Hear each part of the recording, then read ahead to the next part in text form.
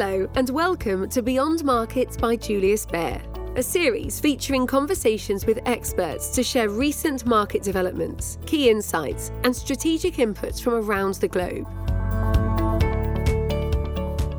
Hello, I'm Magdalene Teo, Head of Fixed Income Research Asia at Bank Julius Baer. Welcome to our podcast. We're in the month of June, which marks the start of summer holidays where market participants such as fund managers and investors typically go on vacation.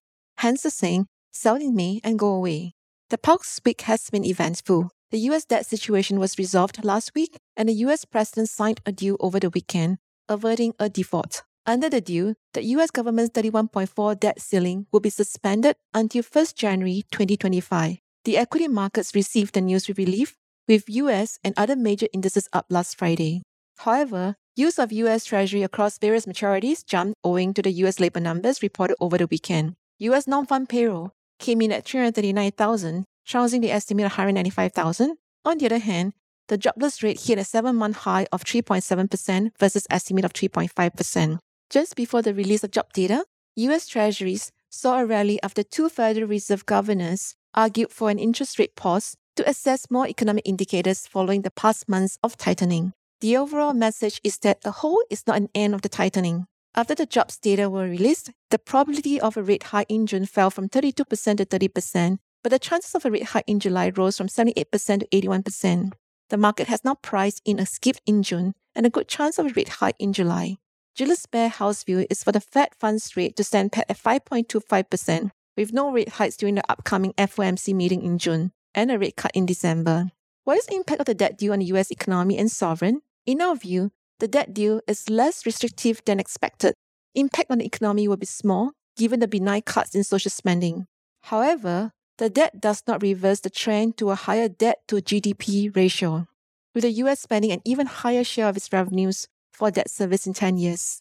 What about the impact of the debt deal on US Treasury use? With the default averted, the Treasury market can look to an avalanche of Treasury bills to be issued in the next 6 months to the tune of US $1 trillion.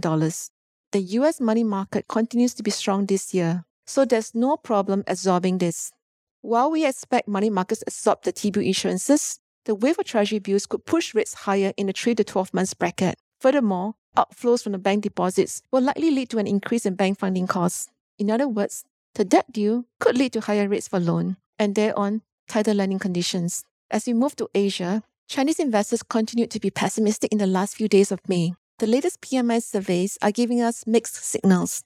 The official manufacturing PMI showed a deeper contraction in May, missing consensus estimates, whereas the Taising manufacturing PMI swung to growth from a decline in April, driven by improved production and demand. Is bad news this time good news again for China? Faced with a slowing economy, the Chinese government signaled target steps to boost the economy, focusing on the preferred sectors instead of introducing a major stimulus like before. The government is also considering a new package of targeted property sector policy to support the economy and lift sentiment. The issue is, so far, the credit support given by the government is targeted at ensuring the completion of residential projects rather than developers' funding. As a result, credit conditions for the privately owned developers continue to be tight. China property bonds of the survivor camps saw gains, while equities were overall weaker on Monday after huge gains last Friday when this was announced. Electric vehicle names were lifted, along with commodities such as copper and iron, with stimulus hopes. The government is also extending tax incentives for new purchases of electric vehicles and is considering introducing tax breaks for the high-end manufacturers. China is the world's largest auto market, and its electric vehicle industry is also the largest in the world. In the spotlight last week was Elon Musk's visit to China.